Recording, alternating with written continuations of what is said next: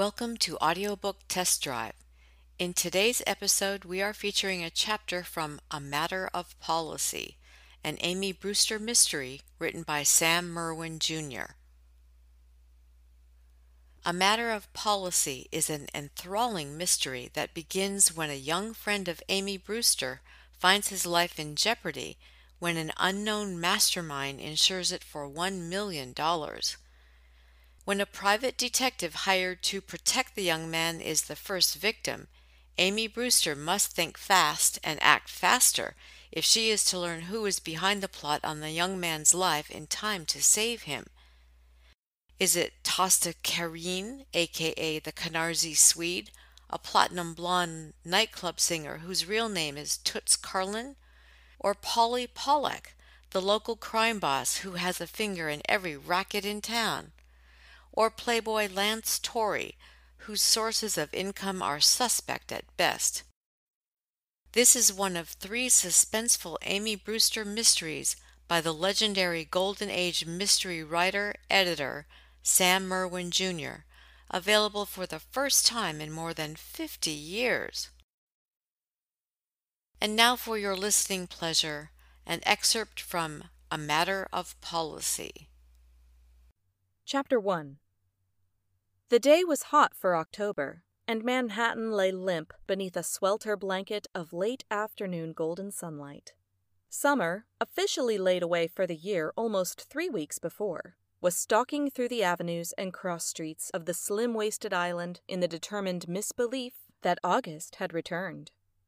It was shortly after 4:30 when Jim Levitt dragged himself from the elevator on the 32nd floor of that downtown shaft of steel, concrete and granite facing, which was called the Stuyvesant Building, and moved slowly towards the glass-walled office cubicle, half of which was his own. Jim was tired, hot, and discouraged. Heaving a long sigh and wishing that office protocol permitted the removal of his coat, he glanced without hope at the clean green rectangle of blotter that topped his modest wooden desk. Upon its verdant expanse reposed no envelopes, no telephone memos. No clients had left orders, which meant commissions, while he was out soliciting more clients for a sagging list. Slowly, carefully, he sat down and plucked vainly at the knees of his trousers in an effort to restore their crispness. Looking up, he saw his cellmate, Tommy Vitor, regarding him with cynically amused, bloodshot eyes. "Old Batwing wants to see you, Jim," Tommy said, turning his head slightly in Jim's direction as he spoke. His body was in a state of crisp relaxation, tilted far back in his chair. More annoying, he looked crisp, cool, and comfortable. When Jim made no immediate reply to his statement, he added, "How'd it go today? Did you finally manage to sell the Brooklyn Bridge to a yokel?" Jim shook his head. He had never approved of Tommy's casual attitude toward the Stuyvesant Trust Company. To him, there was nothing to be taken lightly in the matter of looking after the fortunes of those clients who chose to repose their hopes for a secure and prosperous old age in the firm's financial discretion. Besides, there was the fact that Roy Stuyvesant had been his father's friend, had been the one among that erstwhile legion to offer Jim a job when the trouble came. However, an increasingly recurrent gnawing at his diaphragm was causing Jim to wonder just how far such friendship would go. He had been drawing $60 a week from the firm for almost 2 years, and had so far managed to come in with but a bare handful of pitiably small accounts.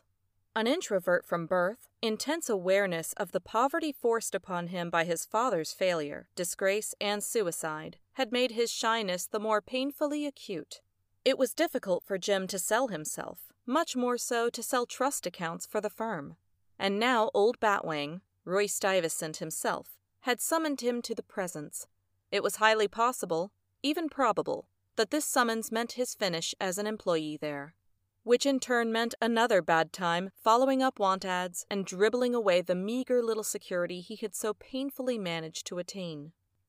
Tommy Vitor, chuckling faintly at Jim's obvious reactions, was constructed along much the same general physical lines as Jim. Like his cellmate, he was a fraction of an inch under 6 feet tall, was also possessed of medium coloring and dark blue eyes. But at that point, all likeness ended. Jim, save on such occasions as the present, was always rigidly neat, in garb, as in habits.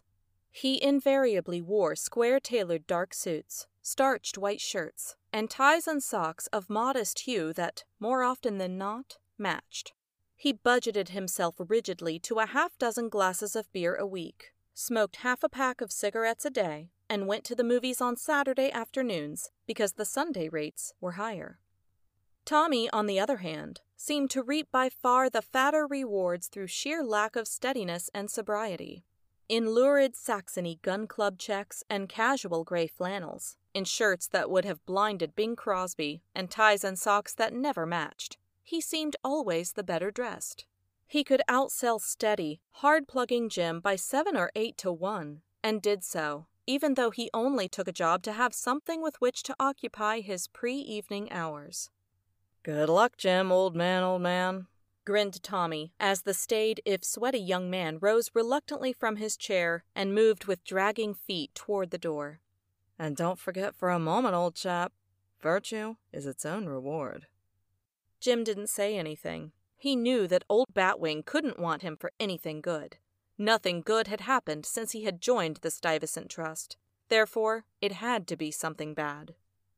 His knees wobbled mildly, and the palms of his hands perspired as old Batwing's middle-aged, hatchet-faced woman secretary ushered him into the austere presence. Rui Stuyvesant, old Batwing, only when he was well out of earshot, regarded Jim through a pair of rimless spectacles, from which a heavy black silk ribbon depended to his collar, with malevolent interest. The effect was something like that of an almost bald-headed spider on a starvation diet examining a choice species of Lepidoptera caught in the toils of his web. The collar about which his spectacle ribbon hung was a remarkable structure in itself. Straight and stiff it rose, almost to the tips of the Stuyvesant ears. It was thrown open at the front by a pair of enormous wings below which flowered an immense gray silk ascot tie, adorned with a single pear-shaped pearl. Above it rose a square-cut, almost bulldog face, which appeared to have reached middle age reluctantly, and then dared time to push it further. Firm, rather thin lips that turned slightly downward at the corners were overhung by a brown mustache with carefully waxed ends that bristled with inherent defiance. The mustache was in turn overhung by a high-bridged aquiline nose, which was set between wide-set gray eyes made slightly larger by the lenses that covered them. Scant brown hair without a trace of gray was brushed carefully across a gleaming bald pate, and unsagging cheeks marked faintly with a tracery of purple veins revealed a love of living to the hilt. Below the ascot tie was the black broadcloth coat, supported by striped cuffless trousers that had been the Stuyvesant office uniform since the dawn of time. This uniform encased a body that was trimly thick, whose middle height could somehow assume the stature needed to dominate a room. At the moment it was dominating in director's meeting style, and Jim felt his fears increase before the awfulness of this wrath to come. "I dislike on principle summoning you from your earnest efforts to improve Stuyvesant and Company, Levitt," old Batwing said with dry and entirely unsubtle irony. "But you seem to have achieved the impossible. I am curious to know how you have managed it. Incidentally, as you have doubtless noticed, I am not alone in my inquisitiveness. Even the newspapers are interested." I'm afraid I don't understand, sir," said Jim, whose tongue was showing an annoying tendency to cling to the roof of his mouth, making his speech sound as if it were wrapped in flannel. Rui Stuyvesant smiled, with all the friendliness of a Borgia offering a poison cup. "Neither do I, Levitt, neither do I," he went on in an ominously honeyed voice. "I hope you will pardon one very personal question." "Certainly, sir," said poor Jim, whose bewilderment was increasing with each passing moment. He was casting madly about in his memory, vainly seeking a cause for this carpet-hauling. Old Batwing did not let him remain long in doubt. He cocked his head like a sparrow, or perhaps like a hawk, and said, "You don't, by any chance, have a personal income beyond what this firm pays you?" At Jim's negative, the old man's whole face turned crimson. He rose stiffly to his feet, grasping a folded newspaper in his left hand. Tapping a penciled item with his forefinger, he held it out toward his terrified employee and spoke in a voice like an iron file. "Then how in the 7 shades of Hades can you, On a stipend of $60 a week, take out an insurance policy of $500,000. I am considered a wealthy man. In all modesty, I may say I am a wealthy man. I have a home, taxes, a daughter to support. All items which do not trouble your carefree bachelor existence. But even so, I make free to say that my wealth is 1,000 times yours, Levitt. I'd say you were a penny pincher if you had $500 salted away in the bank right now, young man. Yes, sir. I mean, no, sir, stammered Jim. By this time, old Batwing had attained a fine shade of magenta. He gave the folded paper a flick with the back of his hand that sounded like a rifle shot. Then how? He roared. Do you do it?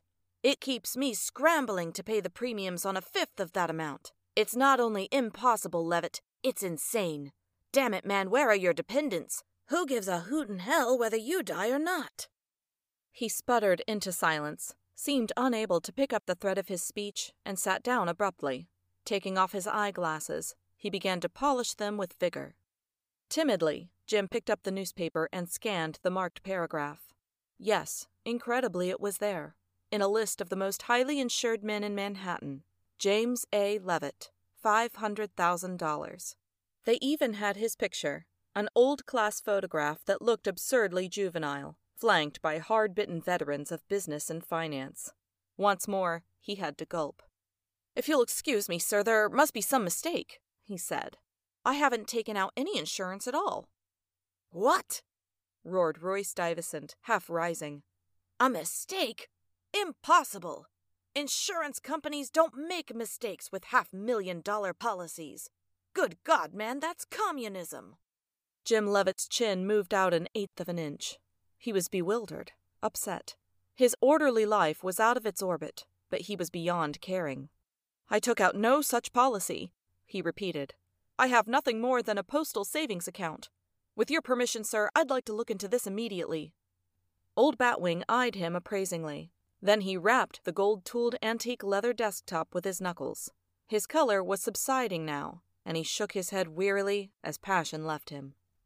All right, Levitt, he said. Go ahead. I'll have to take your word for it. And if you do learn anything, I'd appreciate your letting me know. I don't mind repeating that I'm curious. It's utterly fantastic. I shall be at home all evening.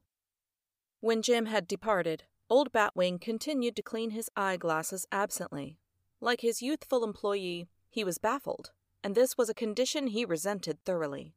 For some months now, he had been regretting the impulse. Loyalty to an old friend which had led him to put Levitt on his payroll.